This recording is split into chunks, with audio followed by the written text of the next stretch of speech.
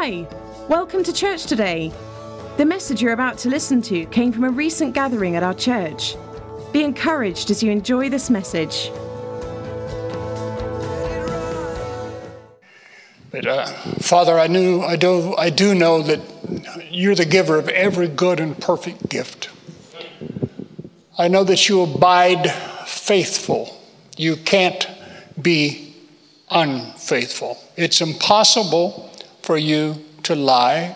It's impossible for you to ever be shown to be unfaithful or unworthy. You're altogether good. You truly are perfect in all of your ways.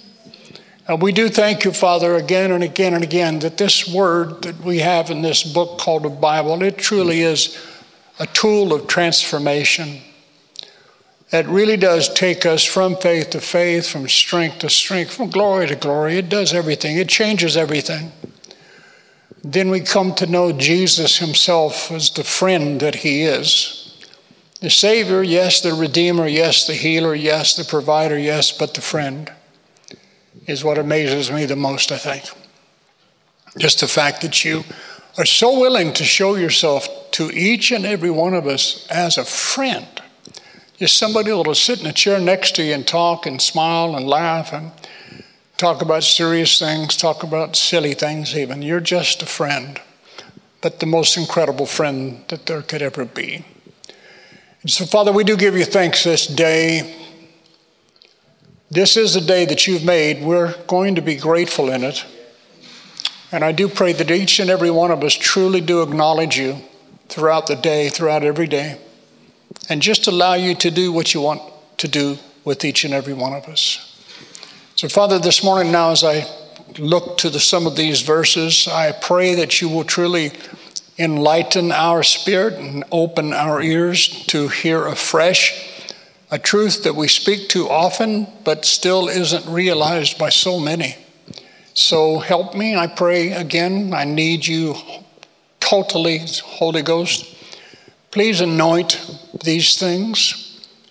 I know your word's anointed, but anoint our ears to hear and to actually receive your truth, not a man's speaking, but your truth about some of these incredible things that our Jesus has done for us. I pray this in Jesus' name. Amen.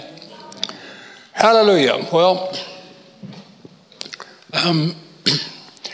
one of the things that I'm going to give you, I've got, this is half of me this morning, and I got really inspired by something I heard Robert Morris share last Wednesday, I think it was, on something about, he's doing a series called something about perfectionism.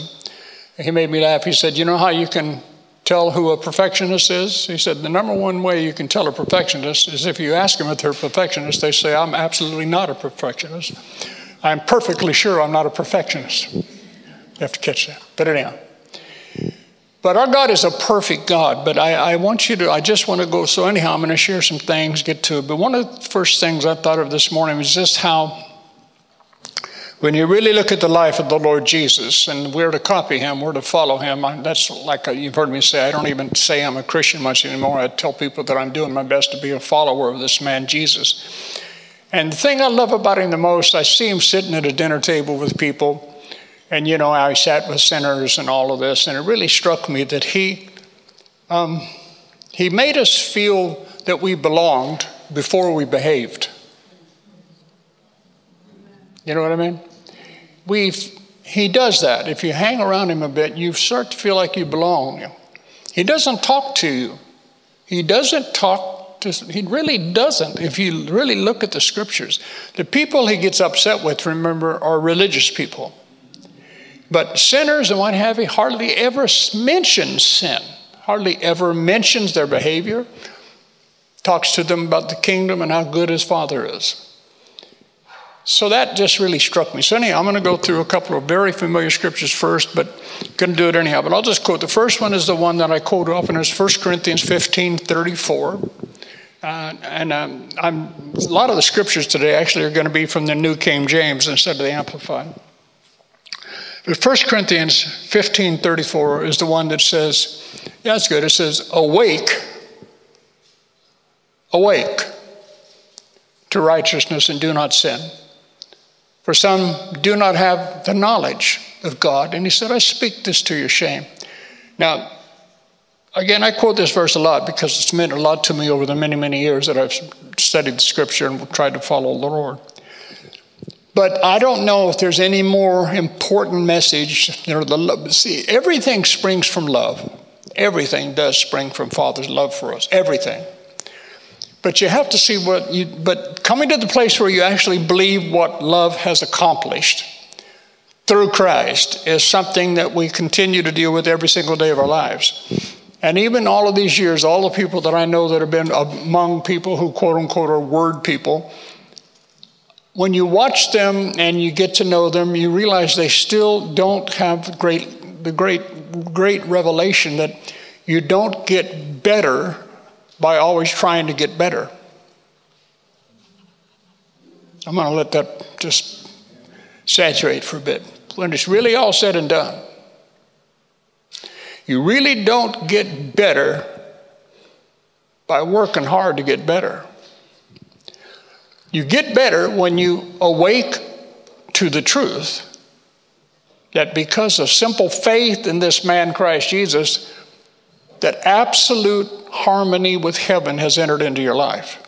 I am in perfect harmony with heaven right now. I have right standing with God right now because of my faith, because I believe, I don't work.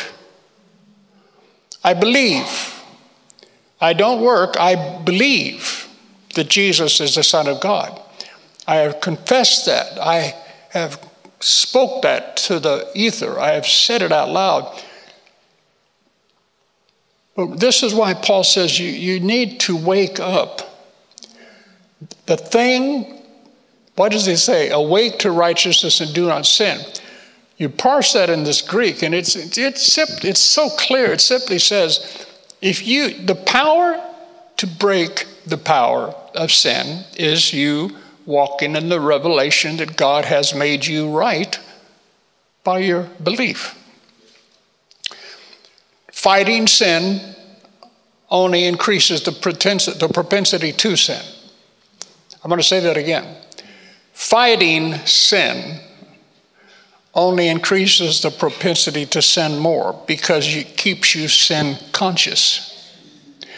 You're always, always, always looking for areas that need to be fixed. And it's not that there aren't areas to be fixed, but again, the way they get fixed is by recognizing what God has done in Jesus.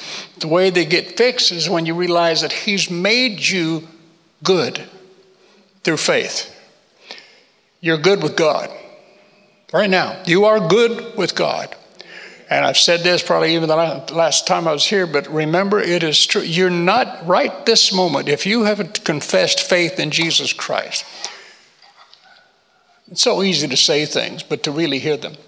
You will not be in any greater standing with Almighty God when you enter into heaven than you are right now. You're right with God. You're right with God. See, that changes everything. It just changes everything. So that's one of the first basic scriptures that I want to read. And then, of course, the next one is Romans 2:4. You know, that I one of my premier verses is speaking of the love walk, where Paul simply says, are you unaware of the fact that it's the goodness, everybody say goodness. But see again, you hear this. It's the goodness of God. Here in the New King James says, do not despise the riches of His goodness, His forbearance, His long suffering, not knowing that the goodness of God is what leads you to change the way you live. So, I mean, how can we get any clearer? What makes you change, what causes you to have the power to say no, do you hear me? Share with me. What really allows you, causes you, empowers you to say no to the stuff that's not good is to know the good of God. Sometimes you feel like you're beating a dead horse, don't you, when you keep saying the same things over and over again. But you have to actually wake up to it's the goodness of God. You need to still find out how good God is, because God is so good and has been so good to you and I that it's very hard to believe. Let's face it. It's very honestly difficult to believe that he's that good, that I'm right with him when I'm so aware of areas where I still have weaknesses. But I don't know if you know this, but none of you are ever going to get perfect on this side of heaven. You're never going to be, as it were, perfect. But perfection is something that people strive for even when they don't think they're striving for it. Because it really frustrates you when you don't do things, quote unquote, as well as you know that you might be able to do them. So you start putting great pressure on yourself, and that's what leads to stress. And stress on the outside causes all manner of problems on the inside, medical scientists tell you. It's big time stress, anyhow. And but another basic verse, again, is Colossians 1:13. It basically says that in Christ you are complete. Now you're going to understand why I'm sharing that verse in a few minutes. That you are complete in him. Everybody say complete. You're complete. What's complete mean to you? Deji, what's complete mean? There you go. That's almost exactly what I'm going to share in a few minutes. He's been cheating. He's been seeing what I'm writing. Hallelujah. We're complete. Everybody, just say, I'm complete in Christ. I'm complete. I'm completed. I am. Thank you, Sammy. That's right. I'm complete. I'm complete. All right? And I want you to turn, actually, if you would, to Colossians chapter 2 just for a moment. Sorry, I got to figure this out here. Colossians. It's always one of these trips when you're holding the mic, but it's okay. This thing about being better, because I want to talk about perfect a little bit, or perfected, basically. But in Colossians 2, I'm going to read in verse 16. I'm going to start reading Colossians 2, verse 16. It's incredible. Colossians is one of the major epistles that speaks so strongly. Can I go ahead and just read verse 15 anyhow, just because I want to? God disarmed the principalities and powers that were ranged against us and made a bold display and a public example of them, and triumphing over them in him and in at the cross. Is that true or not? Yeah. That's cool. But is it true? See, ask yourself questions when you read some of these things. Do I actually believe this is true? Has God disarmed? So I want to submit a thought to you. If this is true, that God has disarmed the principalities and the powers that are ranged against us, I want to submit to you that Satan is your greatest enemy. Your greatest enemy is your belief system. God the Father, with all of his love, cannot go beyond your belief system. Really, don't just let these things go in one ear and out the other. It's your belief system. It is your belief system that truly defines your future. That truly defines whether you walk in a greater or lesser degree of life that's meant to be abundant. It's all about your belief system. But the real issue is not what you believe about God, it's what you believe about you. What you really believe about you. So please understand that one of the greatest strategies of the evil one is to get you to concentrate on you. To think on what you could do better, what you should do better, by what you don't do as good as you could, whatever. He wants you to be self-aware more than Christ-aware. He wants you to, please hear that. It's your belief system. It's not Satan. God, I'll just read it again. God disarmed. I don't think he's lying. I just don't. God disarmed the principalities and the powers that were ranged against us and made a bold display, a public example over them when he triumphed over them in Jesus and at the cross. But here's where this thing comes about being better or being perfect, because I just felt I needed to add this scripture before I went further. It says in verse 16, therefore don't let anyone sit in judgment on you in matters of food or drink or with regard to a feast day or a moon or a Sabbath. And basically what he's saying is don't let anybody begin to talk to you in a way that you start to think that you'll be better if you do certain things on certain days. Or in other words, there has to be a list of things you have to do to be okay. Anytime somebody keeps telling you and giving you a list of things you need to do to be okay, they're falling away from grace. I said they're falling away from grace. And whether you like it or not, and whether people have butchered the message or not, does not make any difference. It's still the grace of God that's the major issue, topic, subject of the whole new covenant that God has cut with us through Jesus Christ. It's grace, undeserved, unmerited, total, absolute favor with God, based not upon my behavior, but based upon my belief in Christ's behavior.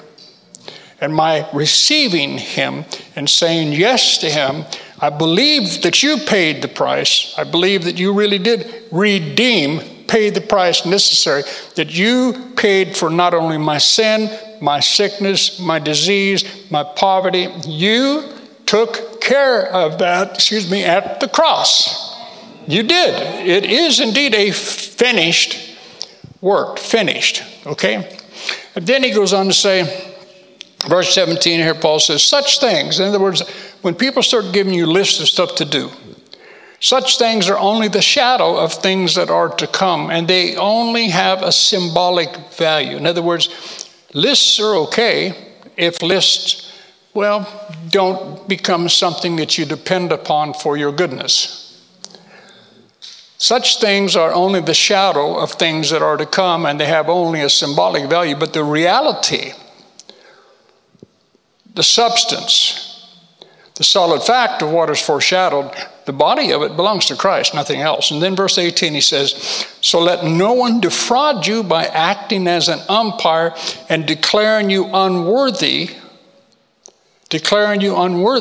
and disqualifying you for the prize, because they constantly insist that you need to do this, you need to do that, you need to do this, you need to do that, and you need to do this to be a real Christian. You need. Then it says, listen to it, they insist on self-abasement. What's self-abasement? Punishing yourself, getting down on yourself, always looking at yourself, self. It's about, Now see, again, we're not, now watch right now, we're already some brains, but you need